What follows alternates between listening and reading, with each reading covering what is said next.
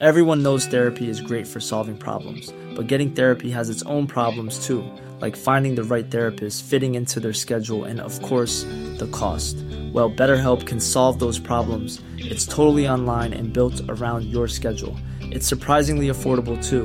Connect with a credentialed therapist by phone, video, or online chat, all from the comfort of your home.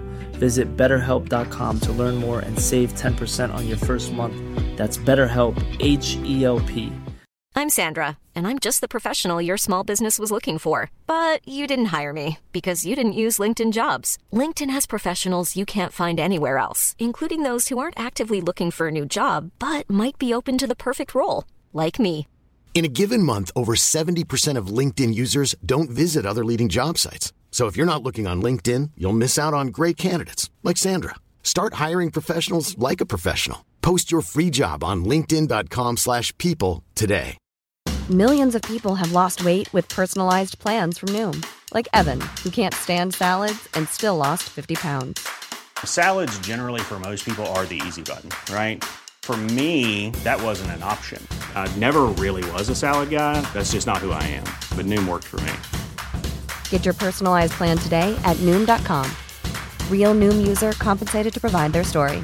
In 4 weeks, the typical Noom user can expect to lose 1 to 2 pounds per week. Individual results may vary.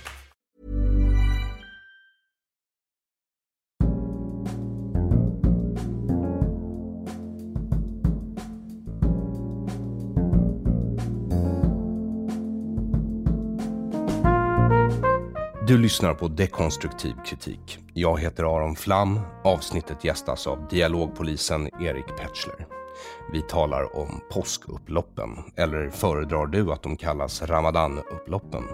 Men först vill jag tacka dig som stödjer Dekonstruktiv kritik, oavsett om det är via Paypal, Patreon, Bitcoin eller Swish 0768 943737. Swish 0768 943737. Ditt bidrag gör att jag kan fortsätta. Jag vill inleda med att framföra 2 ursäkter. Den första ursäkten går till dig som stödjer dekonstruktiv kritik och störde dig på snörvlandet i förra avsnittet med Alexander Bard. Jag hade varit förkyld och var fortfarande lite snörvlig och ville därför jobba ändå. Dessutom var Alexander bokad sedan länge. Jag offrade således lyssnarvänligheten för att du inte ska missa ett avsnitt med Bard. Om det av den anledningen blev olyssningsbart för dig ber jag förbehållslöst om ursäkt. Det kommer inte att hända igen. DK inför nu en regel om att inte spela in snörvlig. Den andra ursäkten går ut till dig som förbeställt ett exemplar av älskade public service. V och fasa, himlen har rämnat. Boken kommer trots mina löften inte att kunna levereras första veckan i maj. Den blir en vecka försenad och landar i din hand först andra veckan i maj. För detta ber jag förbehållslöst om ursäkt. Den är inte försenad för att polis har tagit den. Den är inte försenad för att det är pappersbrist i Europa, för att förlaget har sjabblat eller för att jag lämnade in manus för sent. Den är försenad för att jag och Jens måste hinna signera 2700 böcker innan de skickas ut till dig som har beställt. För jag glömde ta bort de första 1000 exen blir signerade texten från annonsen. Så det blev 2700 böcker som jag har lovat att jag och Jens ska signera helt enkelt. Och Jens bor i Östersund och jag bor i Stockholm och böckerna ska signeras i Borås. För att få till ett datum att göra det på har visat sig vara svårt. Omöjligt nästan. Jag och förlaget kan åka när som helst, men Jens Ganman skyller på något jag inte hört talas om förut som han kallar för citat livet, slutcitat. Så jag ber dig ha en smula tålamod med förseningen och ber om ursäkt för att jag har lovat något jag inte kunnat hålla. De goda nyheterna är att det fortfarande går att förbeställa älskade public service, boken jag har skrivit tillsammans med Jens Ganman, och den finns att förbeställa på aronflam.com. Över 3400 förbeställningar har trillat in än så länge.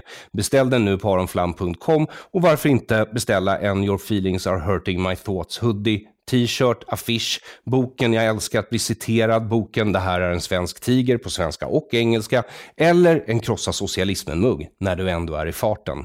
Det vi ser prov på i svenska städer de senaste dagarna är trots allt konsekvensen av just den politik som förts av nästan samtliga riksdagspartier, men framförallt vänstern, sedan decennier.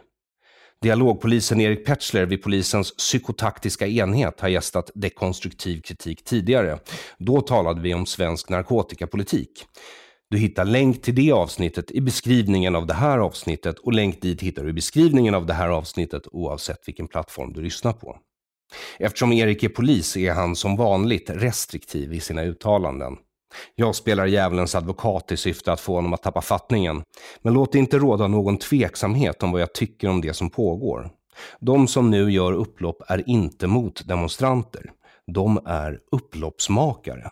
De gick inte ut på Ramadan för att bryta fastan. De går ut för att göra upplopp mot polisen och staten.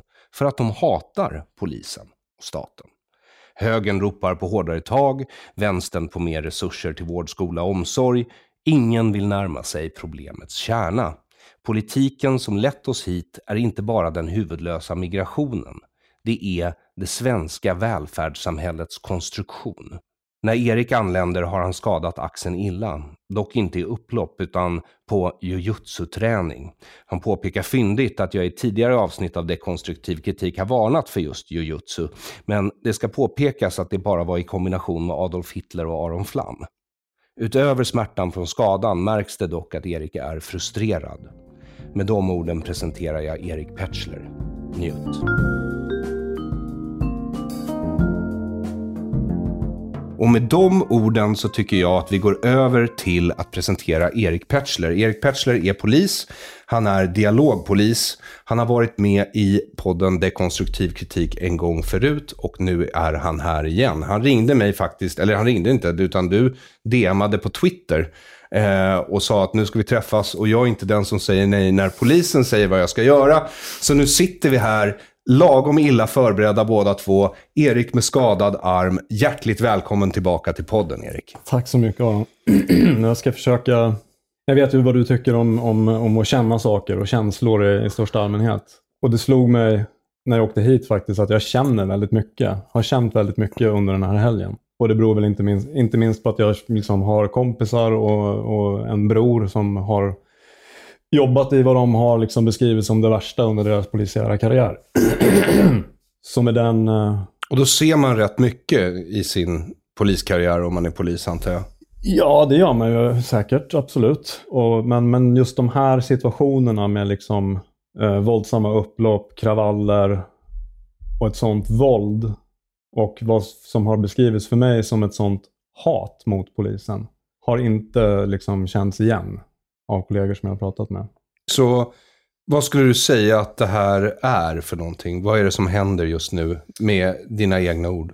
Ja, min egen högst personliga analys av det.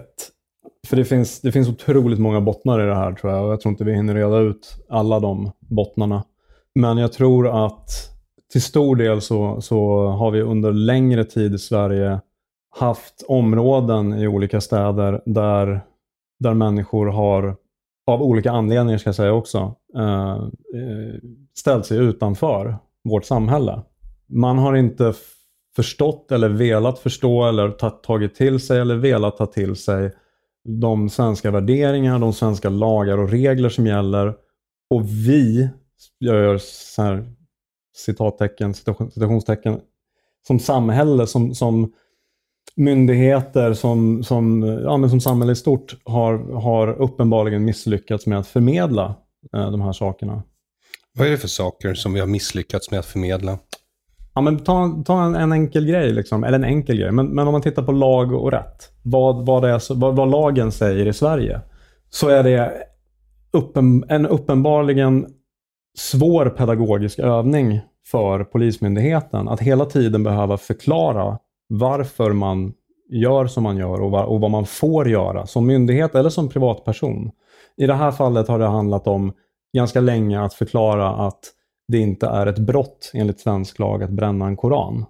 Dels det, Men också... Det är ju en väldigt specifik sak. Ja, det är en väldigt specifik sak. Det är inte att behöva förklara metafysiskt vad en princip innebär eller varför man har den. Och det andra som jag har märkt nu senast, alltså, om man nu ska besudla sitt sinne med Twitter-debatter, vilket jag inte kommer ifrån, så verkar det finnas en djup okunskap. Och nu pratar jag inte bara om de här människorna som bor i de här områden, utan även etablerade liksom, ledarskribenter, politiker, andra poliser, till viss del, inte så mycket det här faktiskt, men som inte förstår tillståndsprocessen, grundlagen, demonstrationsrätten, vad som gäller och varför polisen... För den brinnande frågan här har ju varit, varför ger polisen tillstånd till de här manifestationerna? Varför? Det är många ledarskribenter, så ska man kanske säga att det är många ledarskribenter framförallt vid pressstödsmedier i vanlig ordning och på vänsterkanten som företräder, jag menar, till exempel så läste jag ett reportage i DN där Märta Stenevi från Miljöpartiet, visst, absolut. Jag läste det också med exakt den där minen. Lyssnaren ser inte, men Erik biter ihop här borta. Nej, jag nickade förlåtande. Ja, så till skillnad från andra politiker så kan jag säga att hon åkte i alla fall dit. Hon åkte dit som PR-stunt och för att framhärda i den politiska linje som i alla fall delvis bidragit till situationen som den ser ut. Jo, därför att du säger så här, polisen har misslyckats med att förklara. Jo, så kan man ju säga, men det är, jag vet inte om de flesta av mina lyssnare ens vet det här eller om majoritetsbefolkningen är bekant med det, men det kommer ju ut ungefär 3000 nya lagar per år och du är ju som röstmyndig medborgare i Sverige skyldig faktiskt att hålla reda på vilka lagar som gäller i landet. Det är en av dina skyldigheter som medborgare. Det är ingenting polisen ska behöva förklara. Nej, jag håller med. Men uppenbarligen så finns ju det behovet. Och de kunskapsluckorna finns ju. När man ser hur... Men jag vill gå igenom kunskapsluckorna lite, Erik. Vilka grejer är det du stör dig på som du anser att folk har missförstått? Liksom? Det jag stör mig mest på, tror jag, i det här. Alltså det är ju frågan... Eller argumentet ska säga att Polismyndigheten borde inte ge tillstånd till den här typen av manifestationer som genererar de här våldsamheterna. Och det finns mycket tankefel i det jag just sa. Men det är alltså bara så att lyssnaren inte missförstår dig. Du beskriver ju ett argument som du stör dig på. Och det argumentet är, varför ger man överhuvudtaget tillstånd till någonting som är, och det är ju en uppenbar provokation.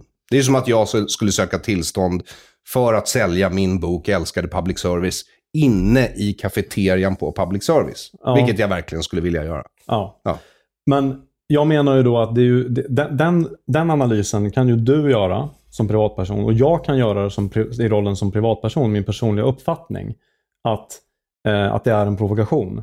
Men som myndighet så ska polisen överhuvudtaget inte göra den värderingen, menar jag. För att vi har lagen att förhålla oss till, inte vad innehållet i vissa manifestationer är. För det är en fruktansvärt farlig väg att gå. Om vi som polismyndighet som beviljar tillstånd, som är satta att försvara de här allmänna sammankomsterna som är grundlagsskyddade, om vi på något sätt gör skillnad beroende på vem det är som står där och vad som sägs eller görs.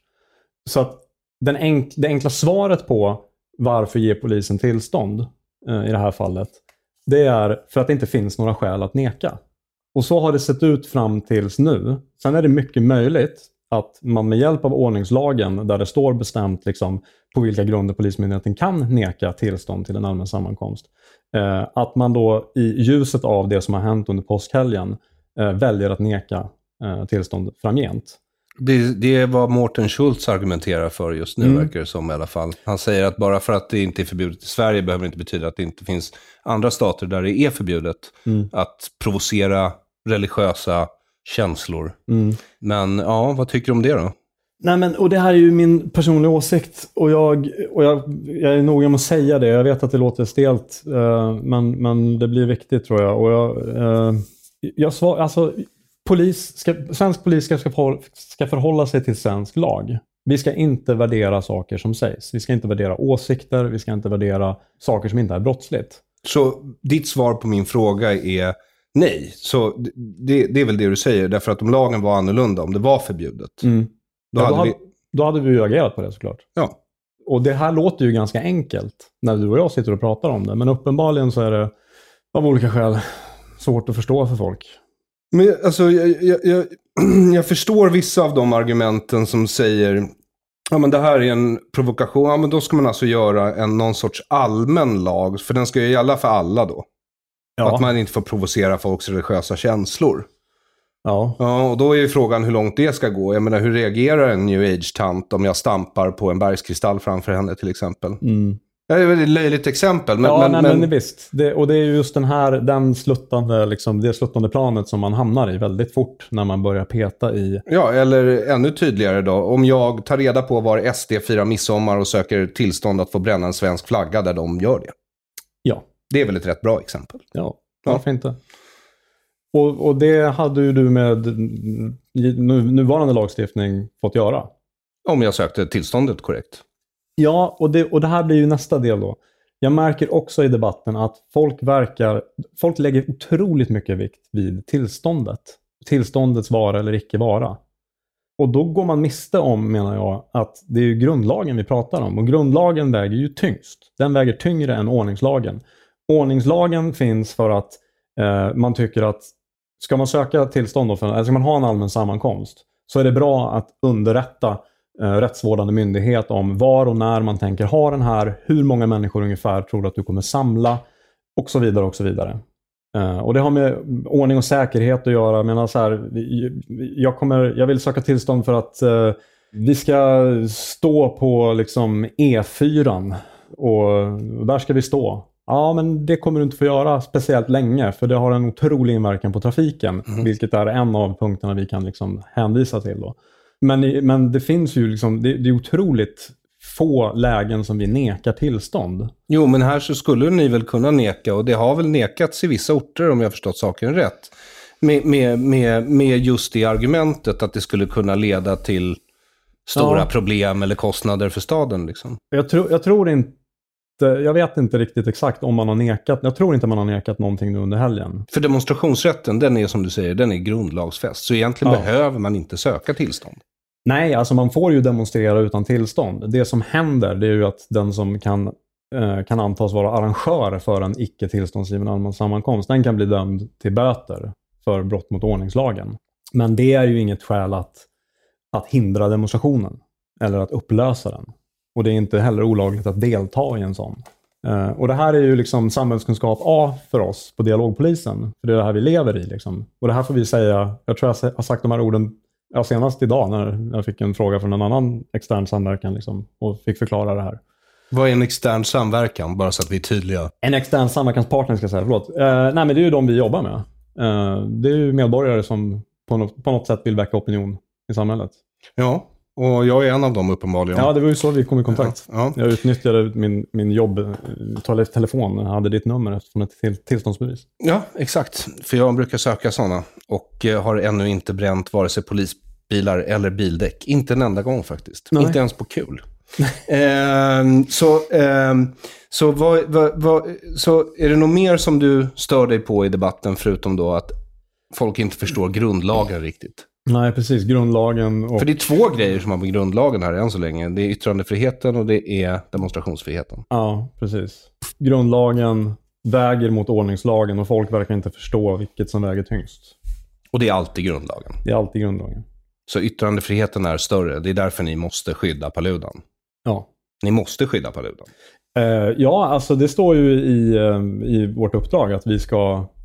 det är ju vi som står för säkerheten. Det är ju polisen som står för säkerheten på allmänna sammankomster. Sen är det liksom, jag vet inte, nu är det valår så nu lär väl den siffran öka. Men jag tror att det är något så här 3000 allmänna sammankomster i Stockholm per år. De allra flesta behövs ju inte att polisen åker dit ens en gång. Nej. Och en annan del av dem kanske, om man ska gå ett demonstrationståg genom stan och nyttja liksom bilvägar, ja men då kanske det är ett gäng poliser som hjälper till med det. Och Extinction Rebellion söker inga tillstånd, de bara sätter sig mitt på gatan liksom. Ja, jag ska inte gå in och recensera den här gruppen. Nej, men jag bara frågar om de söker tillstånd. Nej, de söker inte tillstånd. Det är de ju ganska öppna med. Så. Det är riktig civil olydnad helt enkelt. Ja, Det är de öppna med att den metoden har de. Helt klart. Men jag vet inte om jag sa det nu. Nej, men tillståndsprocessen. Och folk verkar tro på... Alltså man läser liksom Twitter och så här att det verkar som att den här... Man fäster någon slags symbolisk vikt vid att polismyndigheten utfärdar ett tillstånd. Precis som att... Och då läser folk in tolkningen att polismyndigheten säger att det här är okej. För han har fått tillstånd av polismyndigheten att göra det här. Och man läser in för mycket i det, tror jag. Och på samma sätt då automatiskt så blir det ju att då läser man in för mycket i att att man uppmanar eller man tycker att polismyndigheten ska neka honom tillstånd. De här människorna som har, jag tror att Hanif Bali uttrycker det med begreppet kaosbabbat. Det är inget jag själv hade använt. Jag ser på din min att du tar illa vid det direkt. Liksom. Men de här människorna som har gjort det här nu, vad kommer hända med dem då? Kommer ni lyckas? Oj, alltså som sagt, jag är ju ingen utredande polis. Vi sysslar inte med utredning och lagföring i våran grupp. Nej, ni ska förhindra att sånt här händer. Fan också, jag är skadad. Ja, jag vet att du är skadad, men dina kollegor har inte lika bra ursäkter. Nej, kanske inte. Nej, det är väl inte vårt uppdrag endast, som tur är. Men vad sa du? Vad var frågan? Det har jag glömt. Men ni ska förhindra att sånt här... Jag undrar, kommer ni lyckas lagföra de här? För det står att det är över 150 pers liksom. Ja, och jag kan ju bara med min 12-åriga polisiära erfarenhet titta på mediebevakningen bara liksom, och tycka att här är ju utredningsläget ganska bra. Om man tittar på, för alla filmar ju. De filmar sig själva när de kastar sten och de filmar varandra när de kastar sten och polisen filmar. För de tycker det är coolt. Förbipasserande filmar. Så att det har men tror du inte det ligger någonting i det? Att det är så de ser det, de här människorna som har liksom motdemonstrerat. Att polisen har gett sitt godkännande, vilket är detsamma som, ja men det här är en bra grej. Gett sitt godkännande till demonstrationen, eftersom du har gett tillstånd. Alltså, det är så de ser. De ser, ni har gett tillstånd. Det är någonting bra, tycker ni. Det är därför ni har gett tillstånd. Ja, precis. Hade ni tyckt att det var dåligt, då hade ni ju inte gett tillstånd. Exakt. Det är ju så de resonerar. Ja. Och jag menar, det där får man ju, och speciellt som dialogpolis, som när vi ena dagen så hjälper vi liksom en grupp med en viss politisk uppfattning. Och nu har jag min högra hand ute här. Men du har ju inget bruk av den vänstra. Nej, jag ska försöka. så hjälper vi dem i tillståndsansökningar. Vi liksom är där och gör det vi ska göra. Samverkar med dem liksom, för att det ska gå. Och det spelar ingen roll vad du tycker om deras åsikter. Du hjälper dem med deras ansökningar ändå. För att de är grundlagsskyddade och det är det vi gör. Och sen kan vi ju liksom bli kallade både det ena och det andra vid en annan dag av samma personer. Alltså så här, och det är ju en del av spelet. Det fattar jag också. Liksom. Det är liksom, det får stå för dem. Men vi bryr oss inte jättemycket om det. Liksom. Nej. Utan vi är ju till för medborgarna. Och de medborgare som vill väcka opinion. Och spela enligt de parlamentariska spelreglerna. Och då är det liksom, varsågod, gör det. Men det som har hänt i de här utsatta områdena nu, i alla Köpings kan man ju sammanfatta det som. Ja, och Örebro. Det går ju långt bortom. För jag vet att judiska församlingen klagade ju när NMR fick tillstånd på Yom Kippur 2017 tror jag det var, att gå utanför synagogan i Göteborg. Och då överklagade ju de. De brände ju inte bildäck och liknande, utan de överklagade och så fick de en viss ändring av rutten. Men det är fortfarande så att den gick i princip förbi synagogan på Yom Kippur. Så ingen var ju nöjd och glad egentligen. Då blev ju NMR också missnöjda för de fick inte gå så nära som de ville. Nej. Och det är ju det där vi har att spela med. Och jag menar, krasst sett så är det ju så att folks upprördhet är ju ingenting som vi ska liksom, den kan vi vara medvetna om liksom, och förstå och liksom lyssna på och ta emot. Det kan vi absolut göra liksom. Och framförallt så får ju de poliserna som är ute och jobbar göra det. Men det är ju inget som dikterar liksom tillståndsprocessen, eller det ska ju inte göra det. För det är trafiksäkerhet och ordning och säkerhet som gör det. Inte religiösa känslor, det ingår inte. Nej. För man undrar ju lite när man ser bilderna, och nu har det ju spritt sig över hela världen också. Ja, alltså, jag såg det, men alltså jag har inte sett i tidningar. Nej, men jag har haft lite tid idag att gå igenom. Och det är ju någonting som jag vet att svenskar faktiskt bryr sig om, är hur vi uppfattas utomlands. Ja, man kan tro det. Eller man kan inte tro det, men... Men så är det. Ja. Och det här är ju inte bra. Nej. Och då är det ändå så att de flesta stora mainstream-tidningar utomlands undviker ju också att säga att det här... jag menar, man får läsa en bra bit ner i artikeln innan man kommer till att det var en koranbränning. Eller så står det att de har formulerat rubrikerna som att de här upploppen är de högerextremas fel. Ja, okej. I vilka länder har du läst? Alltså... Senaste artikeln jag läste tror jag var NBC, så det är väl USA det. Ja. Mm. Och Fox News hade ju givetvis en artikel. Och vad recenserar man där då utomlands? Är det svensk polis? Nej, men, eller är det liksom... Nej, det är väl att Sverige beskrivs som ett land som inte finner sitt lugn. Därför att du vet, i decennier så var ju vi liksom ett mönstersamhälle på jorden. Och nu brakar det ju ihop. På grund av, i det här fallet så är det ju inte så konstigt. Du säger att de kommer inte in i samhället. Ja, alltså jag är inte säker på att mer bidrag gör att folk lättare kommer in i samhället. Nej, det är inte jag heller. Och jag menar, jag har inte lön för att sitta på de svaren liksom. Det vet jag att du inte har, men nu sitter vi här och pratar. Så. Ja, men och jag menar, man kan ju liksom kritisera. Jag som polis och med mina personliga åsikter, jag kan ju ha kritik och synpunkter på hur polisen har hanterat det här. Sen kan man ju liksom, det går ju att vara efterklok och säga att liksom så här, det är ju bara dumhuvuden som sitter och säger att hade vi gjort så här så hade inte det hänt. Men det vet man ju inte liksom. Men jag kan ju konstatera att när Dialogpolisen startade 2002-2003 där, efter Göteborgskravallerna, så sa man ju liksom i kritiken från den statliga utredningen som gjordes efter Göteborgskravallerna, så sa det var Ingmar Carlsson och Ulf Adelsohn som skrev den, eller som ledde arbetet med den utredningen. En moderat och en sosse. Ja. Topp båda två. Ja, men så ska det ju vara då liksom. Att nu ska vi gå tillsammans och utvärdera här. Och den är väldigt bra, den rapporten. Den är sjukt tjock, men innehåller liksom fröna till det jag gör idag som dialogpolis. Och det är liksom det som vi liksom baserar våran verksamhet på, det är att det är de orden: svensk polis måste bli bättre på att förstå samhället den verkar i. Och jag menar ju att det där har vi glömt bort. Och det är ju bara 20 år sedan.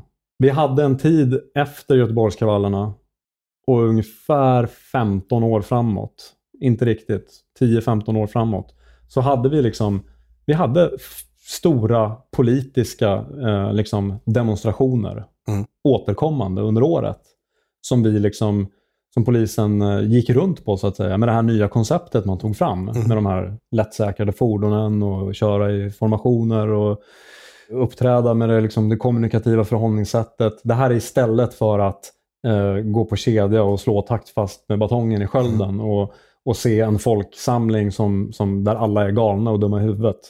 Det var ju liksom den gamla skolans grupppsykologi. Där har vi ju kommit ifrån. Och hur funkar det nu när du ser bilder på brinnande polisbilar? Du läser rapporter om att folk har kapat polisbilar och joyridat runt i Örebro. Ja. Du ser unga gettokillar som har på sig liksom poliskläder, går runt med full utrustning i princip. Ja, var har de fått tag på dem? Ja, från bilarna. Och jag kan liksom inte se något annat än att liksom, och det här vet jag från min bror som var där och jobbade igår i Norrköping, att det här, och det låter ju skitdumt, men det här var man inte beredd på. Man var beredd på ordningsstörningar, tror jag. Man bullade ju upp för ordningsstörningar. Men den här intensiteten av ordningsstörningar, den tror jag att man blev tagen på sängen av. Det är min gissning. Och nu har jag suttit hemma, jag har varit på landet i vårsolen med en skalad armbåge och druckit öl. Det låter supertrevligt. Ja, och lite frustrerande. Men om ens bror är på fronten så kan jag tänka mig att det är lite frustrerande. Ja, och liksom det är vad jag tror om det. Jag tror inte att man var... Det kom som en överraskning.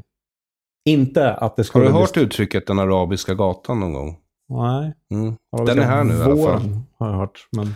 Ja, nej, men det är ett uttryck i arabvärlden också. Den arabiska gatan. Men det är mycket konspirationsteorier som sprids. Och ibland så måste man bygga en liten barrikad här och där. Sätta eld på den och kasta sten åt något håll. Ja, det där... Nej. Det kommer bli mer sånt, kan jag säga. Ja. Det här skrev Myra Åbäck Öman, och jag vet att du recenserar ju inte sånt här. Men jag tänkte läsa upp det högt därför att jag blev faktiskt lite typ upprörd faktiskt. Citat: kan någon mer juridiskt kunnig förklara varför att upprepade gånger söker upp muslimska områden för att provocera dem med koranbränningar inte skulle kunna räknas som någon sorts uppvigling till våld mot staten? Mm. Jag svarade henne i en annan tråd. Gjorde du? På Twitter, ja. Och vad svarade du då? Ja, det var inte på det inlägget. Hon skrev ett annat inlägg om något. Hon ställde upp en hypotes om att afghanska medborgare skulle komma till Sverige. Jag kommer inte ihåg exakt hur det var. Och bete sig på motsvarande vis då. Och kräva polisbeskydd. Och det var det jag hakar upp mig på. Så det är ett sakfel. Det är ingen som kräver polisbeskydd här. Nej. När det handlar om demonstrationsrätten och allmänna sammankomster. Det är våran skyldighet att skydda det. Och det ingår i priset. Ja, precis. Och det sa jag till henne. Jag skrev det till henne. Att det där är liksom, det blir ett sakfel när du menar att folk kräver polisbeskydd. Ja, alltså det som gjorde mig... Jag kunde först inte förstå vad som gjorde mig upprörd med den här tweeten. Men till slut så insåg jag att det är att hon kallar de här förorterna för muslimska områden. Det är det som stör mig. Mm. Därför att det är inte det. Alla områden i Sverige är svenska områden. Mm. Om det bor svenska medborgare där. Ja. Oavsett vilken religion de har. Ja. Hon gick lite i samma fälla tror jag som Eva Busch gjorde här om året. Och när hon skrev någon ledare om att de här utsatta områden skulle må bra av mer kristna värderingar. Var på alla ortodoxa syrianer i Södertälje sa att tack, vi har. Så det räcker. Ja. Behöver inte fler. Så det var väl en liten tankevurpa där kanske. Ja, men det där gör mig upprörd. Därför att det antyder ju dels att Myra tycker då att muslimska områden existerar i Sverige. Mm. Dels att hon tycker att de ska ha andra lagar än svenska områden då, eller vad vi ska kalla det för i Sverige. Mm. Och vad är den här lilla källan som jag sitter i? Är det judisk mark i Sverige då, eller? Det är absurt. Ja, den är konstig. Och det var många sådana. Och sen så ser man ju, högern är ju betydligt tydligare i sociala medier när det kommer till de här kravallerna. De tycker ju att koranbränning inte bara är någonting man får göra, utan det är någonting man bör göra så ofta man kan. Ja, och då kanske vi ska... Man tittar på högern, kanske inte på ursprungstweeten utan man scrollar ner under kommentarerna. Det är väl där de åsikterna uttrycks av liksom trollkonto med massa siffror och bokstäver i namnet. Men jag tycker att högern kanske, om man säger, det beror på vad du menar med högern. Om vi säger den politiska oppositionen. Så kan man kalla det för om man vill. Verkar ju ha fastnat vid polisiär utrustning. Och bristen på den. Vattenkanoner, gummikulor. Ja, och jag blir alltid så här, det är så skönt när man ser folk lära sig nya ord som distansbatonger och verkanseld, och så ska man säga det 10 gånger och så har man förstått det och det verkar bra. Men och så här, jag har ju alltid liksom så här, jag har tagit mig för pannan, vi utbildade tårgasskyttar här vid någon utbildning som gick för ett år sedan. Och vi på Dialogpolisen, vi var så här, varför då? När har vi behövt ha tårgas? Liksom, ja, det hade vi kanske behövt i Göteborg 2001. Men då fanns ingen. Nej, då fanns ingen. Eller vi hade ju, alltså insatsstyrkorna har tårgas som man kan skjuta in i lägenheter som ska sådär. Så att svensk polis har tårgas, men det är just att använda det mot folksamlingar. Så vi var så här, vad hände? Var kom det här ifrån liksom? Och så hände någonting sånt här. Och min bror som jobbar som polis också, som jobbat lika länge som jag, vi diskuterar mycket och vi var också så här, vad fan kom tårgasdebatten igång? Vad hände där liksom? Men han sa till mig nu när jag pratade med honom i telefon att här hade de behövt tårgas. Är det så? Ja. Och vattenkanoner? Ja, kanske. Alltså, sen, jag vill inte ge någon några idéer nu, men israelerna använder 22-kalibriga snipergevär för att skjuta demonstranter i benet, så att det behövs liksom 2 pers för att bära ifrån dem. Ja. Ja, jag sa det, jag vill inte ge någon några idéer. Jag bara säger och det såg vi ju, så gjorde vi ju också i Norrköping. Jag sköts det folk i benen. Jag vet inte om det var rikoschetter eller om det var... Men folk träffades av kulor i alla fall. Men jag tror att min brorsa sa att det vi har liksom i utrustningsväg, i vardagliga polisarbetet och det här, det är ju liksom, batong, pepparspray och sen ska vi skjuta folk. Liksom. Så att det är ett ganska högt steg där från liksom att ett slag. Vad vill du ha? Nunchucks som ett steg emellan? Nej, men någonting, och då pratar vi ju liksom distansvapen då, som är liksom icke-dödliga. Och då är vi ju på vattenkanoner. Det finns ju så här paintballkulor fyllda med OC-spray och pepparspray. Ja, det finns det. Det finns också, tror jag, några ultraljudsvapen som gör att folk typ blir yra och börjar kräkas. Skiter ner sig. Den bruna noten. Nej, men, och det är så här, ja, okej. Men ska debatten handla om polisiär utrustning från politiskt håll? Det tycker jag det är alldeles för ytligt. Vad ska den handla om då? Märta Stenevi drog ju sitt strå till stacken. Hon vill ha mer resurser och hon frågar aldrig varför mer resurser i områden där folk ändå kanske inte i så hög utsträckning arbetar, det vill säga redan får saker gratis i väldigt hög utsträckning. Varför skulle då ännu mer gratis leda till ett annat utfall? Nej, och jag är inte speciellt imponerad av vare sig Märta Stenevi eller Johan Persson eller Ebba Busch eller Magdalena Andersson, som jag inte hört ett ord från. Nope. Det är också beklämmande. Nej, det är det jag ger Märta, att hon i alla fall åkte dit och var på plats. Man tycker ju att Morgan Johansson till exempel, som ändå är näst ytterst ansvarig här förutom statsministern, va? Ja, han är ju chef för justitieutskottet, så han är ju liksom... Det är hur många chefsled det är mellan mig och Morgan. Det är väl 4 ungefär. Ja, men alltså titta på andra demokratier som också har sina fel och brister, så händer ett sånt här upplopp eller en naturkatastrof, så brukar ju några av de högst uppsatta politikerna göra en ansträngning, ta sig till platsen. Eller avgå om man är i den delen av världen. Ja, det vore ju fantastiskt, men... det jag skulle säga om vattenkanoner och sådär... Det finns hyfsat liberala västerländska demokratier i Europa som där polisens arbete med liksom demonstrationer och bygger på ungefär det. Jag vet att fransk polis, var någon gammal dialogpoliskollega till mig som hade pratat med fransk polis i någon utbytes, och de var så här, dialogpolis. Så här, avståndet som vi håller till demonstranter för att föra dialog, det är avståndet som vi kan skjuta tårgas på dem. Liksom. Jo, men de har väl någon sorts federal polis som i princip är nästan en militärpolis. Deras gendarmer. Men det är ju det här, det är ju den synen, och det är ju det svensk polis har kommit ifrån. Att se en folksamling som ett Men hot. hur funkar det då? För nu funkade det ju inget bra. Nu säger ju din bror att ni behöver tårgas liksom. Ja, i det här fallet ja. Men alltså om man tittar på generellt polisens arbete med allmänna sammankomster, så har vi haft otroligt lite våld i samband med dem.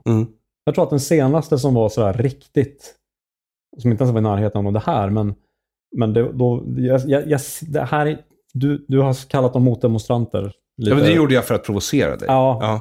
Och det är många som gör det, eller de benämns det i SVT, men det jag läser i alla tidningar. Det är därför jag... Och på vissa platser så brände han genomförde ju inte ens sin provokation. Så då demonstrerar de egentligen inte ens mot honom. Nej. Utan det har ju med hat mot er att göra. Ja. Majoritetssamhället. En motdemonstration såg vi i Rinkeby faktiskt. Enligt konstens regler. Liksom. Jaha, okej. Som inte satte eld på saker. Nej. Beslagtog polisbilar. Nej. Inget sånt. Det var liksom banderoller, flaggor och slagord. Liksom. Men det är väl jättebra. Skitbra. Ja, eller be om tillstånd att åka till där Paludan bor och bränna en dansk flagga. Det kan man ju också göra som svar. Om man nu är engagerad och orkar bry sig. Ja, jag vet. Och danskarna har väl inte riktigt orkat göra det. Vart var vi? Jo, det har fungerat bra. För vi har sett otroligt lite våld i samband med manifestationer. Och senaste var 2014. Det är den här grejen här. Ja. Därför att du nämner Frankrike. Och Frankrike är ett speciellt land. Därför att de har sina banlieues, alltså enorma getton med i stort sett en liknande sammansättning som vi har i våra problemområden. Väldigt mycket större. Ja, väldigt mycket större. Vilket leder till kravaller, upplopp och sånt där emellanåt. Ja. Men sen så har ju de också att hantera den inhemska franska befolkningen, och de är inte heller lika beskedliga som svenskar, inte på något sätt. Everyone knows therapy is great for solving problems, but getting therapy has its own problems too, like finding the right therapist, fitting into their schedule, and of course, the cost. Well, BetterHelp can solve those problems. It's totally online and built around your schedule. It's surprisingly affordable too. Connect with a credentialed therapist by phone, video, or online chat, all from the comfort of your home. Visit BetterHelp.com to learn more and save 10% on your first month. That's BetterHelp, H-E-L-P. I'm Sandra, and I'm just the professional your small business was looking for. But you didn't hire me because you didn't use LinkedIn Jobs. LinkedIn has professionals you can't find anywhere else, including those who aren't actively looking for a new job, but might be open to the perfect role, like me. In a given month, over 70% of LinkedIn users don't visit other leading job sites. So if you're not looking on LinkedIn, you'll miss out on great candidates like Sandra. Start hiring professionals like a professional. Post your free job on linkedin.com/people today. De demonstrerar ju för allt. Ja, för precis allt. Ja. Så de och på ett väldigt franskt vis. Ja, exakt. De kan ju liksom spraya ner en myndighetsbyggnad med gödsel bara för att göra en poäng. Vilket är vackert på sitt sätt, även om jag förstår att det är obehagligt och lite jobbigt och kostar massa pengar. Men så här beter sig de. Och jag menar, ni har ju inte haft att hantera det. Alltså svenskarna måste ju vara en av de mest beskedliga befolkningarna i världen. Vi har ju i princip infört en totalitär stat på frivillig väg. Ja, att vi är beskedliga, det håller jag med dig om. Huruvida vi är totalitära... Ja, det är mina ord. Jag förstår att du ogärna använder dem. Men det finns andra totalitära. Ja, absolut. Betydligt värre. Nej, men min poäng med att jämföra med Frankrike, det var att där har man fortfarande synen på folksamlingar som ett hot. Oavsett vad det gäller. Och jag menar... Men de har historisk erfarenhet, Erik. Ja. Och då har man ju byggt den här obeskedliga befolkningen med det spelet. Det tror jag, det är min analys. Men menar, här är ju inte liksom... Vi hade ju... jag läste en artikel om någon som skulle... Han var någon bonde söderut som skulle liksom så här... Jag funderar på att liksom dra ihop en demonstration och köra traktor till Stockholm. Liksom. Flera stycken. Och det är ju sånt där vi läser i Dialogpolisen och bara... kolla här liksom. I våran gruppchatt. Ja. Kolla vad som är på gång här nu. Men sen så höjdes... men så ser man nästa stycke så här. Och självklart kommer jag söka tillstånd för den här. Ja.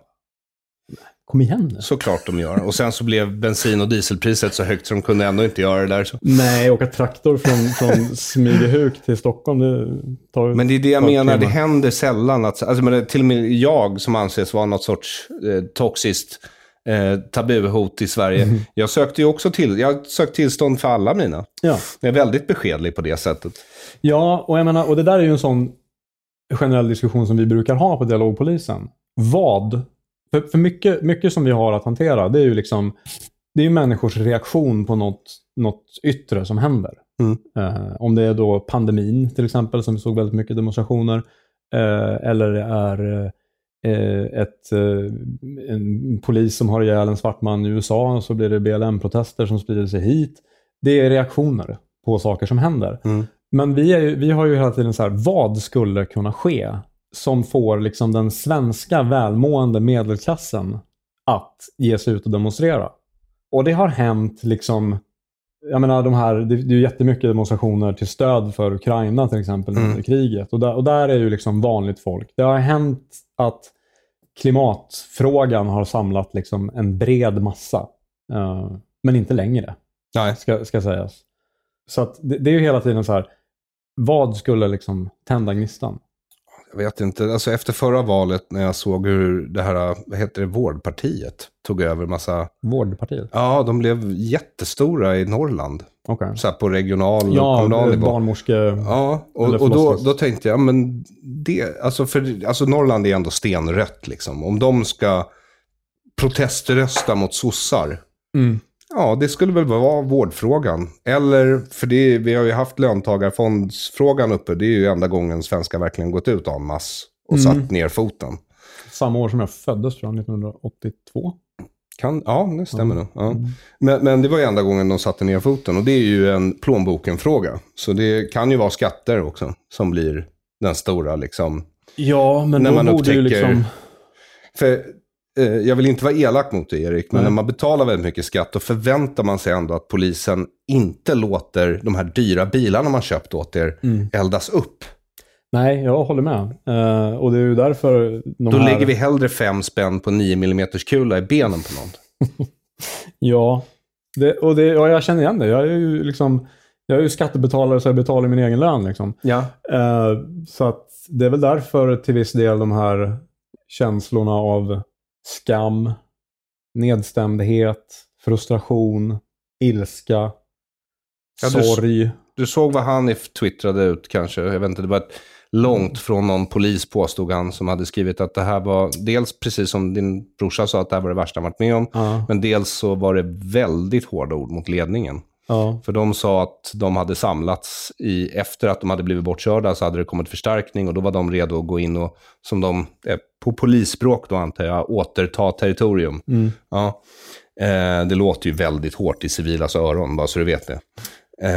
Även om det är precis det är frågan om. Det är det vi gör, absolut. Men då, äga platsen brukar vi säga. Men då innebär det ju också, när han inte får från ledningen gå in och återta territoriet, då innebär det att Myra får rätt. Det är muslims territorium nu, det är inte längre svenskt. Ja, och det är ju det jag har hört också. Och det är alltså den frustrationen. Eller muslims. De här människorna som kanske kommer från en muslimsk kultursfär, men som, jag misstänker inte har fastat speciellt hårt under Ramadan här. För det är Ramadan nu. Jag tror att vi kan väl åtminstone där och då kalla dem för våldsverkare och kriminella. Ja, absolut. Och nej, men det är ju den frustrationen jag har hört från kollegor som har jobbat på de här platserna under helgen, att man har ju velat gå in, men man har fått att man ska retirera. Och att retirera, det kan man också göra, men då gör man det för att omgruppera sig, vänta på mer resurser för att sen kliva på. Men det verkar ju inte som att man har fått göra det. Så då har ledarna mer eller mindre gett upp. Och då ger de Myra rätt. Det här är muslims territorium. Ja, och vill Paludan demonstrera där, då får han helt enkelt kontakta stadsdelsnämndens äldsta viceman som är där för att han är äldst i släkten och styr området, eller? Har jag förstått saken rätt då? Nej, jag vet inte, Aron. Jag vet inte. Det är slutsatser och tolkningar. Jag tror inte att man är så slug. Nej. Och motsatsen till slug är ju tyvärr dum. Yes. Så det kanske är något sånt. Jag tror att vi har glömt bort lite, som jag var inne på, att följa samhället. Förstå samhället, liksom vad som pågår omkring oss. Och det är ju liksom, det är ju jävligt patetiskt och liksom att polisen ska behöva liksom säga som Stefan Löfven gjorde för några år sedan, att vi inte såg det här komma. Det ska ju inte svensk polis behöva göra. Nej. Men det verkar ju som att det är där vi är nu. Liksom. Uppenbarligen, du sa ju det alldeles nyss. Ja. Ni förstod inte, det är ungefär som när jag gjorde den här videon med David Eberhardt som gjorde att han blev av med jobbet. Alltså att jag förstod vad svaret skulle bli. Det är klart det blir protester från de här människorna som jag kritiserar. Men jag var inte beredd på intensiteten. Nej, du var inte beredd på den yttersta konsekvensen som blev. Liksom. Ja, jag är fortfarande fast för det här, eller på det här med att vems territorium det är.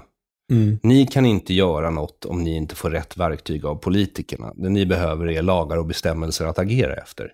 Jag menar ju att vi har de lagar och bestämmelser som vi i stort behöver. Är det så? Ja, det tror jag. Jag vet inte vilken lagstiftning som vi saknar i det här. I tillståndsprocessen så är det ganska glasklart vad vi ska göra. Kopplat till grundlagen och demonstrationsrätten och yttrandefriheten. Så är det ganska glasklart vad vårt uppdrag är. Så vad är det som behövs? Vad är det som saknas? Ja, alltså där och då. När skiten träffar fläkten så att säga, så verkar ju där och då saknaden ha varit efter något slags distansvapen som är icke-dödligt. Typ vattenkanoner. Det hade kanske underlättat. Det hade kanske minimerat skador på poliser och polisfordon. Men det är ju där och då. Och vad behövs liksom före och efter fortlöpande? Ja, men jag tror ju fortfarande på att vi som myndighet måste ha en djupare förståelse och kunskap om vårt samhälle. För det är ju då man kan göra korrekta analyser. Om man liksom har förstått hur en samhälle är uppbyggt. Och vilka medborgare vi har. Liksom, och vad de säger och vad de tycker. Men de här har visat vad de tycker. De hatar er. Så hur åtgärdar ni det? Ja, och det här är ju inte liksom... De människorna är ju ingenting som Dialogpolisen går in och samverkar med. Jag fick någon syrlig kommentar på Twitter av en annan polis som så här: menar du att Dialogpolisen var där och försökte prata folk till rätta? Nej, det gör jag inte. Och du har ju med den kommentaren visat att du inte kan ett skit om vad Dialogpolisen gör. Men jag menar, vi jobbar ju liksom med samverkan inför, och vi samverkar absolut inte med folk som inte vill prata med polisen. Då faller lite syftet med att nu ska vi samverka. Jag vill inte prata med dig. Nej, bra. Utan då samverkar vi med folk som vill samverka med polisen. Och som kan påverka de som kanske skulle börja kasta sten till att inte göra det. Det är ju ungefär, nu är jag liksom så här, så pedagogisk jag kan vara med att förklara vårt arbete kring sociala identiteter och de konfliktreducerande principen och så vidare. Nej, jag ber om ursäkt för att jag tvingar dig att göra det. Nej, men det är ingen fara. Och det är liksom om okunskapen överlag i liksom bland gemene man, att man inte har kunskap om sådana här saker som medborgare, det har jag lite förståelse för. Men andra poliser som har jobbat betydligt längre än vad jag har gjort. Ja, jag har som sagt rätt dålig förståelse för det. Jag har dålig förståelse för med andra människor i tykonomin som jag kan anses tillhöra. Att de inte förstår yttrandefriheten till exempel. Ja. Eller äganderätten. Äganderätten är också en typ av yttrandefrihet, vet du. Därför att du kan uttrycka dig genom vad du äger, vad du har på dig. Ja. Så det är en form av uttryck. Och om du vill ta ifrån någon äganderätten eller begränsa någons äganderätt, då begränsar du också den personens rätt att uttrycka sig materiellt. Vilket är en form av uttryck. Ja, det håller jag med. Och yttrandefrihet, och de här två, yttrandefriheten och äganderätten, det är ju liksom, det är basen för ett liberalt, västerländskt, demokratiskt samhälle. Utan dem, du måste ha båda, och har du inte båda, då är du inte ett liberalt, västerländskt, demokratiskt samhälle. Och Sverige har ju en majoritetsbefolkning som, för det första har jag märkt många gånger att mina landsmän och kvinnor absolut inte håller koll på de här 3000 nya lagarna som kommer varje år. Nej, och de förstår absolut inte yttrandefriheten. De kan inte argumentera varför det är en viktig princip alla gånger. För så fort det händer något sånt här så kommer ju krav på att man ska förbjuda. Och då sa jag ju det innan vi började spela in, att jag gillar verkligen inte människor, speciellt inte stater, men människor som bränner böcker överlag. Jag tycker inte man ska bränna böcker. Det är att förstöra vårt kollektiva minne. Men yttrandefriheten är viktigare. Som en privatperson vill bränna en bok den har lagt egna pengar på, då får den göra det. Ja, för det spelar ingen roll egentligen vad du tycker om det. Nej, eller nej, det ska inte spela roll alls. Nej, precis. Och jag tror att, som du säger, yttrandefriheten, den testas ju inte när människor uttrycker åsikter som 9 av 10 skulle hålla med om. Eller som så här, jag tycker att vi ska ha bra skolor i Sverige. Jag tycker att det borde vara förbjudet att elda upp Koranen i utsatta områden. Det är en vanlig åsikt. Absolut. Den får man ha. Ja. Men min poäng är att jag menar ju att yttrandefriheten är ju till för dem som uttrycker saker som vi är absolut jätteobekväma med. För Paludan. Bland annat, ja. För det är ju därför vi har en yttrandefrihet. Ja, alltså jag gillar honom inte. Muslimerna gillar honom inte. Nej. Men han måste få bränna sin Koran. I yttrandefrihetens namn, ja. Ja, så är det. Så är det. Och det säger jag ju inte, nu är jag sådär tråkigt pedagogiskt, det säger jag ju inte för att jag tycker att det är bra att han gör det. Nej, utan det är bara för att han måste få göra det, annars så har vi ingen yttrandefrihet. Ja, och för att det inte än så länge är ett brott att göra det. Så är det. Och jag hoppas det inte blir det. Nej, som sagt, det är ett sluttande plan att göra det, tror jag. Men jag vet inte, när Mårten Schultz, som ändå anses vara en väldigt, väldigt kunnig jurist, skriver en sån här artikel där han pekar på att det finns andra, inte för att han specificerade vilka så kallade rättsstater det var, men då vet man i alla fall att de som kallar sig socialliberaler i Sverige, de kan vara fullt beredda att inskränka yttrandefriheten till förmån för religionsfriheten. Ja, jag tror till förmån för att det ska kännas lite bra i magen också. Ja. För det har jag sett mycket på både den ena och den andra kanten i debatten. Att det verkar som att så här, den ena sidan säger, ge honom inte tillstånd. För då känns det lite bra i magen på mig. Då har vi som samhälle sagt att det du gör är inte okej. En symbolhandling. Tror man att det här torra förvaltningsrätterna liksom. Att det finns någon symbolik i det. Det gör det inte. Nej. Men jag ser ju det på andra sidan också. Det är så här, skjut dem i benen. Vattenkanoner. Spöa dem. Varför slår ni inte dem liksom? För att, och anledningen till att de skriver så, det är för att det skulle kännas lite bra i magen om man fick se det. Ja, och om polisen jag antar det. För att det skulle visa på att samhället var starkt nog att återställa ordningen. Ja, men, och jag menar, det har ju hänt. Jag menar, polisen har ju inte bara stått på hälarna liksom. Det är klart att vi har använt våld under de här dagarna. Ja, men tillräckligt för att majoritetsbefolkningen ska känna sig trygg. Nej, för det är det inte som är grejen, vet du. Man betalar till sin polis. Polisen är ju vårt gäng. Det är ju vårt MC-gäng. Vi betalar ju för att ni ska hålla i batongen eller pistolen. Beskydda verksamheten. Ja. Men det, alltså så här, vid något tillfälle i urtiden så var det något gäng som var störst och starkast och lyckades etablera sig. Ja. Och det blev våldsmonopolet. Det lever vi med. Alternativet är värre. Det är därför vi har det så här. Ja, så vi har ett gäng. Och det gänget måste ju kunna skydda oss. Vi betalar mycket skatt. Kan det inte skydda oss, då ligger det ju nära till hands till exempel, det finns ju tokar där ute som säkert skulle kunna börja tänka sig och försvara sig själva, Erik. Jag säger inte att jag är en sån tok. Jag säger inte att jag inte är en sån tok.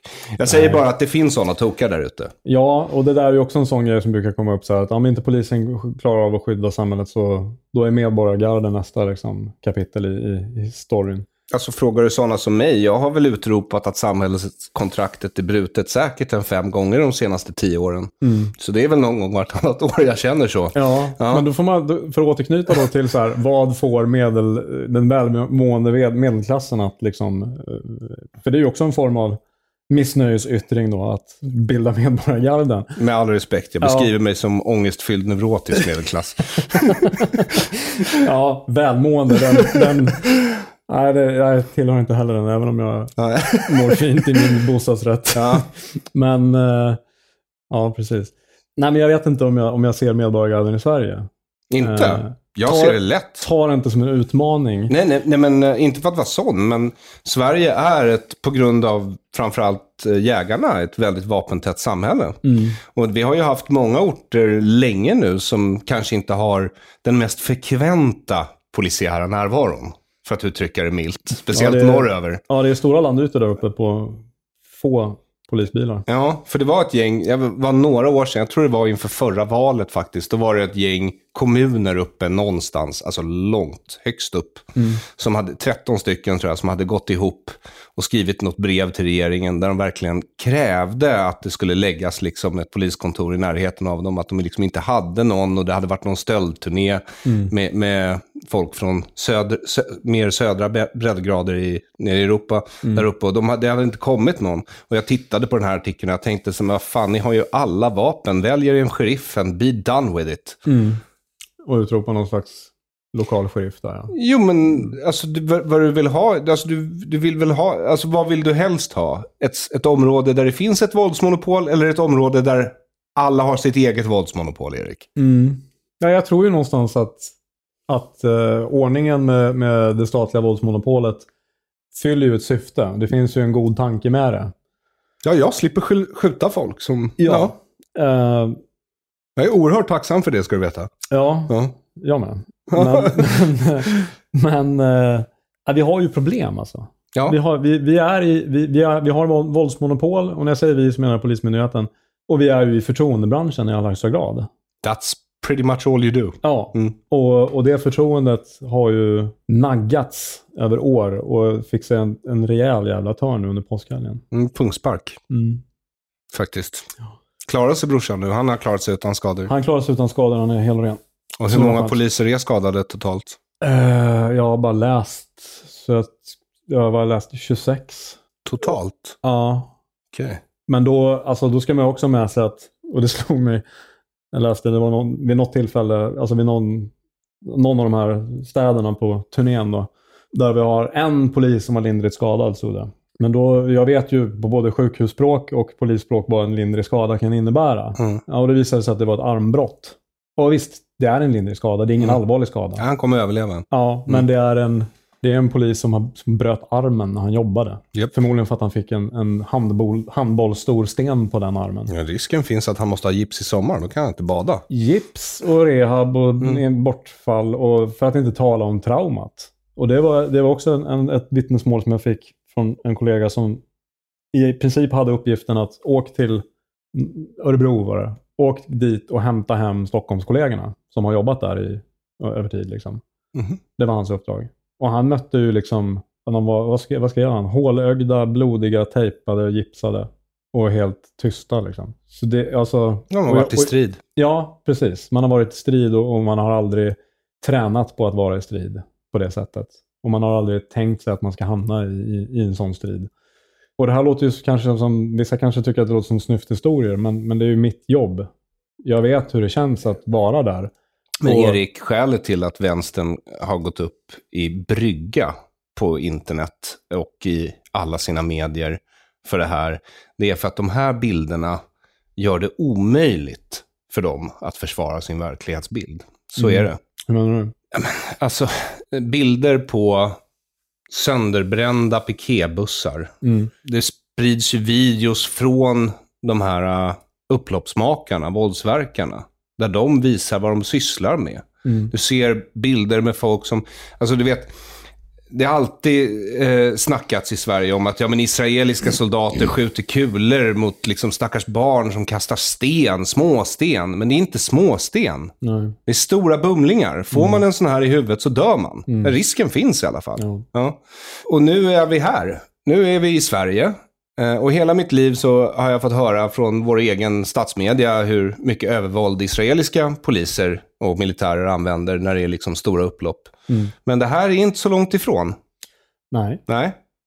Och nu kommer ju kraven. Högern i Sverige, som du har påpekat, ropar ju redan på deras universallösning, hårdare tag, vattenkanoner, tårgas och i mitt fall, det var ju faktiskt jag som föreslog snipergevär, 22 kaliber dock, för crowd control. Ja, och vad gäller vänstern så är det så här, det här är fruktansvärt för dem därför att hela deras jäkla multikulti, alla älskar alla bild går upp i rök. Och de har också lagt ner väldigt mycket resurser på att få det att se ut som att de har kontroll över det här. Det är därför det kommer ut så sällan. Det är därför alla i Sverige minns när en polischef säger att det finns minst 40 kriminella nätverk i Sverige. Därför att vi har hört det på radio en gång.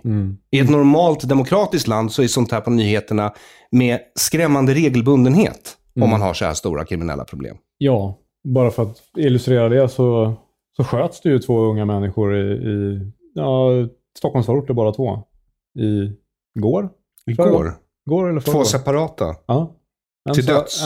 Nej, jag tror att de klarar sig. Okay. Skönt att höra faktiskt. Men det är ju också så här, det blir en notis som drunknar i allt annat. Och hade vi inte haft liksom krig i Ukraina och undrar om det kommer gå till historien som påskkravallerna eller påskupploppen. Jag tror att jag såg redan, jag tror det var påskupploppen jag såg. Är det så? Ja. Och hade vi inte haft det så hade det fortfarande bara varit en notis. Ja. Och det säger ju rätt mycket. Men jag har inte varit polis skitlänge. Men ändå 12 år snart. Och när jag började för 12 år sedan, sköt någon en annan människa på mitt arbetspass, då var ju det en stor händelse. Ja. Det var ju en extraordinär händelse. Vi hade ju inte den erfarenheten. Shit, någon som sköt någon liksom. Och nu har vi liksom unga, nybakade poliser som kommer ut. Och inom loppet av deras aspiranttjänstgöring på ett halvår så har de varit med om 3-4 skjutningar. Ja, det är faktiskt otroligt. Ja, det är helt jävla bizarrt. Och liksom, och vad det gör liksom med en yrkeskår och... Ja, det blir något helt annat. Ja, det blir ett helt annat yrke. Det blir verkligen, ja. Jag skulle vilja ta upp någonting också så här, och nu ska jag gå in och så här vara politisk.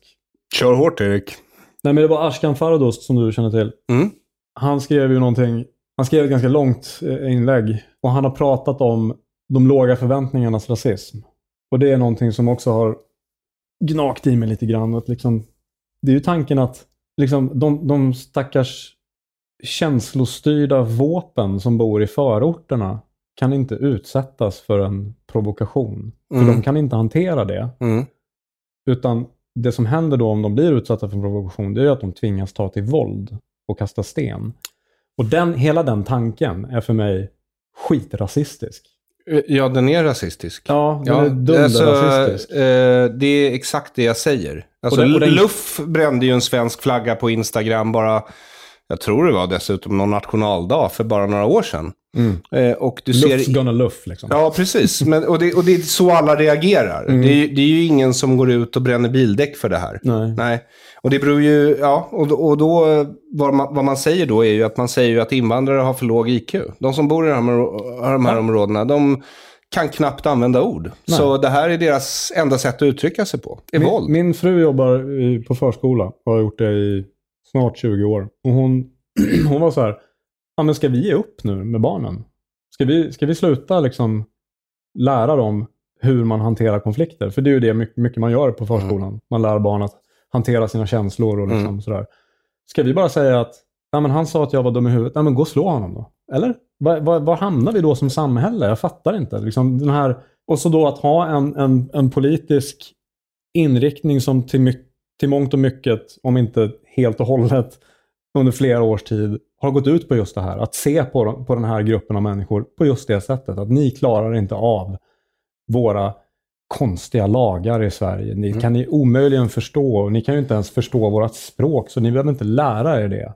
Utan här får ni ta del av välfärdssamhället utan att vi ställer några krav på er. Och ställer man inte krav på någon så förminskar man den människan. Ja. Det är min uppfattning. Och framförallt så kommer den inte känna att den behöver leva upp till några krav. Nej.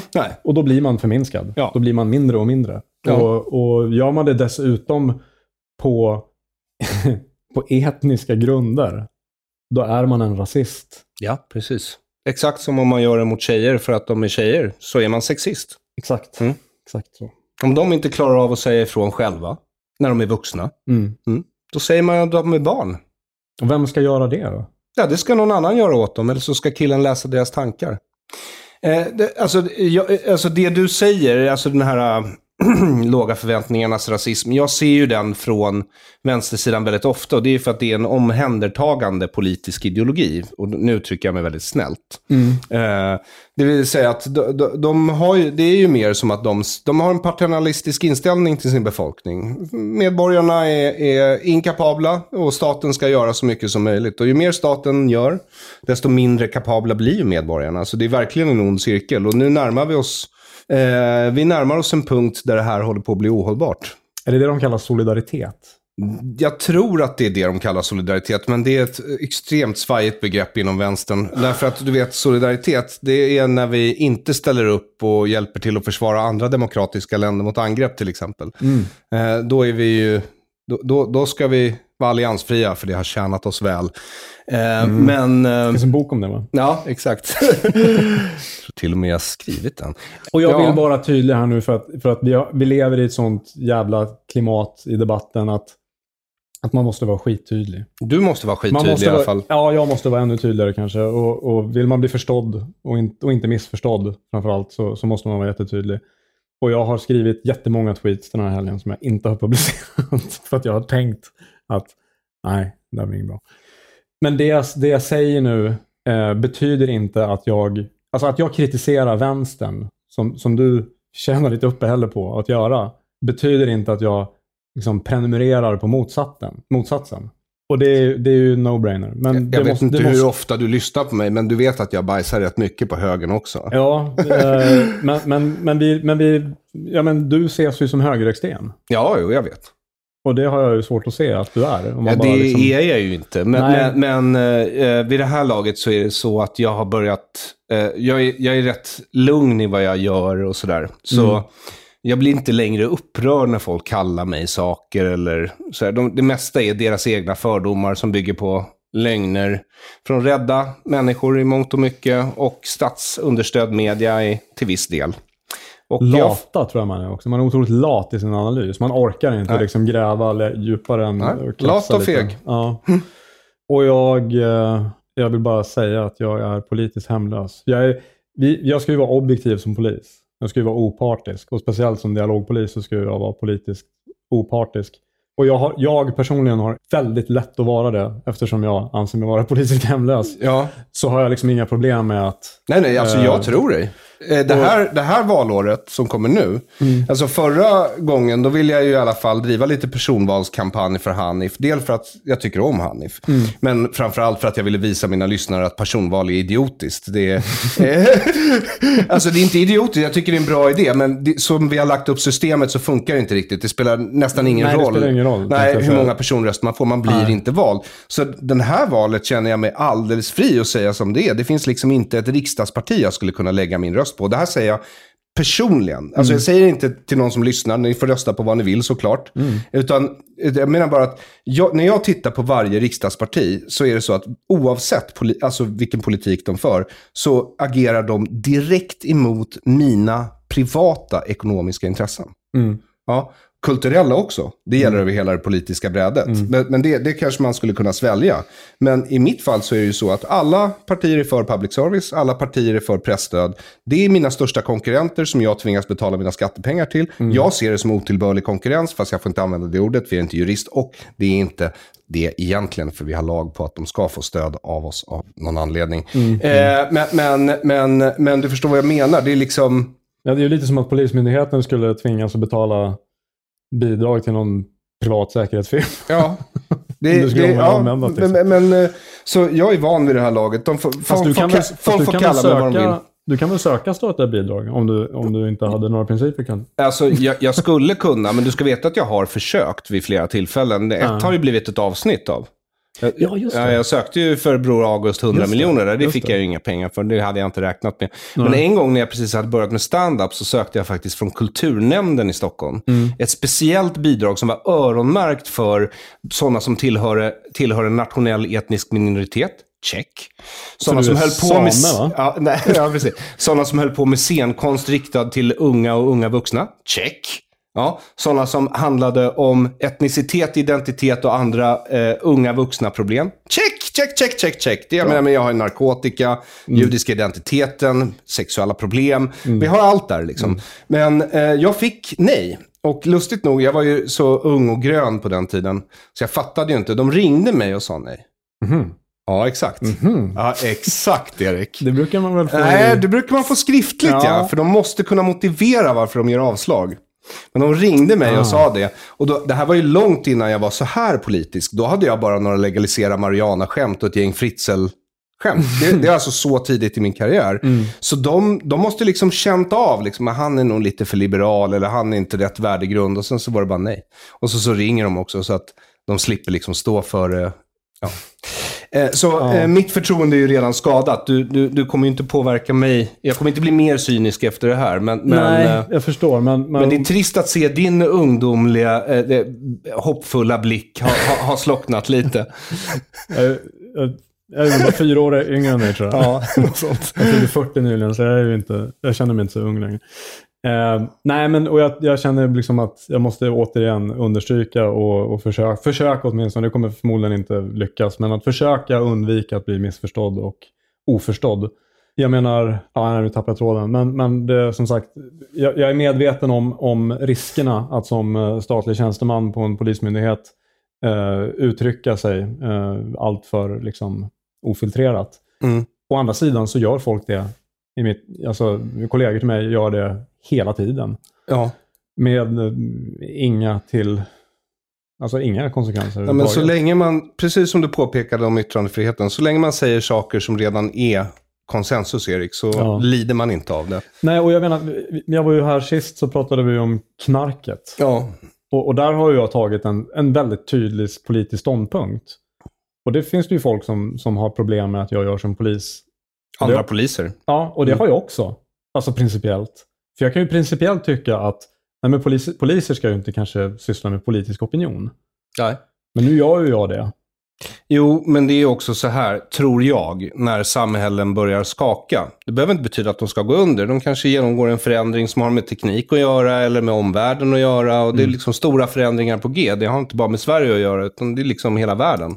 Då kanske vi kommer till en punkt där det är så att även om poliser borde hålla käften, så måste alla i samhället vara med i den här dialogen. Om vi ska liksom omformulera samhällskontraktet eller bara få det förnyare, så kommer alla vara tvungna att vara med och tycka till. Ja, och jag tror att det har andra orsaker till varför jag inte har liksom fått speciellt mycket mothugg officiellt för min ståndpunkt i narkotikapolitiken. Kopplat till just den frågan. Liksom. För den är inte särskilt politiskt färgad. Längre. Nej, det var de väl aldrig. Alla var väl emot. Och nu är alla lite så här, nu håller vi käften tills det är över och sen så legaliserar vi liksom. Ja, det har väl gjorts lite försök från främst vänstern att göra det till en klassfråga, men det misslyckades ju fatalt. Ja. Men man tycker ju ändå så. Det är inte en klassfråga. Alla däggdjur gillar att berusa sig. Ja. Katter har kattmynta. Hundar vet jag inte om de gillar att berusa sig. Men indiska elefanthonor äter en tryffel som gör att de blir helt tokiga. Och överger sina barn. Jaguarer trippar ut på sådana här DMT. De käkar någon, fan heter det på svenska? Lian. Typ. Det är sant. En sån här vine som innehåller DMT.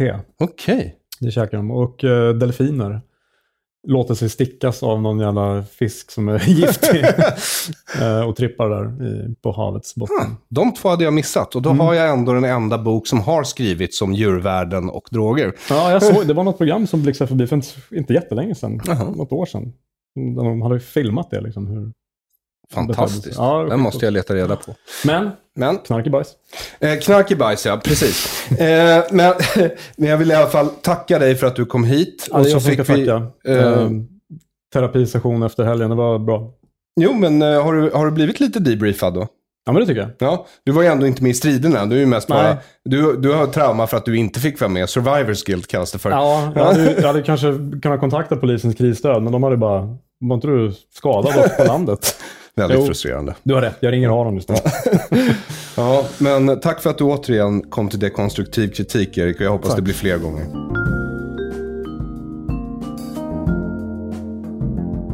Tack för att du har lyssnat på Dekonstruktiv kritik. Avsnittet gästades av Erik Petschler och du hittar länk till hans Twitter samt det tidigare avsnittet om narkotikapolitiken på aronflam.com i beskrivningen av det här avsnittet, och länk dit finner du i beskrivningen av avsnittet oavsett vilken plattform du lyssnar på. Stort tack till dig som stödjer dekonstruktiv kritik. Oavsett om det är via PayPal, Patreon, Bitcoin eller Swish 0768 943737. Swish 0768 943737. Ditt bidrag gör att jag kan fortsätta. Jag vill också be om ursäkt till dig som förbeställt ett exemplar av älskade public service. V och fasa, himlen har rämnat. Boken kommer trots mina löften inte kunna levereras första veckan i maj. Den blir en vecka försenad och landar i din hand först andra veckan i maj. För detta ber jag förbehållslöst om ursäkt. Den är inte försenad för att polis har tagit den. Den är inte försenad för att det är pappersbrist i Europa, för att förlaget har sjabblat. Det har de inte. Eller för att jag lämnade in manus för sent. Det gjorde jag inte. Det gjorde inte Jens heller. Jo, 2 dagar. Men den är försenad på grund av Jens. Det är så att jag och Jens måste hinna signera 2700 böcker innan de skickas ut till dig som har beställt. Jens bor i Östersund, jag bor i Stockholm. Böckerna ska signeras i Borås. För att få till ett datum att göra det har visat sig vara i princip omöjligt. Och det beror inte på mig och det beror inte på förlaget. Vi kan åka när som helst ner till Borås för din skull. Men Jens Ganman skyller på något jag inte hört talas om, som han kallar för, citat, livet, slutcitat. Så jag ber dig ha en smula tålamod med förseningen och ber om ursäkt för att jag lovat något jag inte kunnat hålla. Och de goda nyheterna är att det fortfarande går att förbeställa älskade public service. Boken jag har skrivit tillsammans med Jens Ganman, som på grund av livet inte kan åka till Borås i tid. Den finns att förbeställa på aronflam.com. Över 3400 förbeställningar har trillat in än så länge.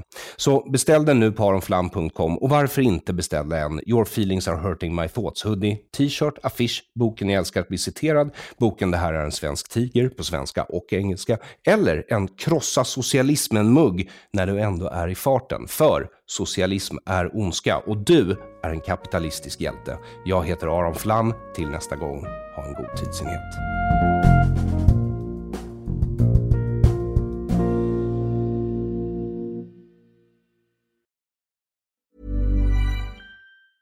Hi, I'm Daniel, founder of Pretty Litter. Did you know cats tend to hide symptoms of sickness and pain? I learned this the hard way after losing my cat, Gingy. So I created Pretty Litter, a health monitoring litter that helps detect early signs of illness by changing colors, saving you money and potentially your cat's life. Pretty Litter is veterinarian developed, and it's the easiest way to keep tabs on your fur baby's health right at home. Go to prettylitter.com and use code ACAST for 20% off your first order and a free cat toy. Terms and conditions apply. See site for details.